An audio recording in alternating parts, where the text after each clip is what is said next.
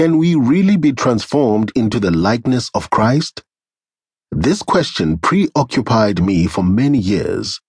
I was a broken man, and I knew it. I just pretended I wasn't.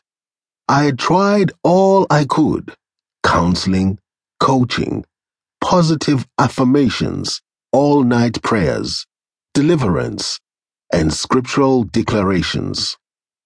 In all these instances, I only seemed to make limited progress. Somehow I knew that I was missing something profound and potentially life-changing. But it always seemed like a mirage, visible at a distance, but ultimately elusive at close range.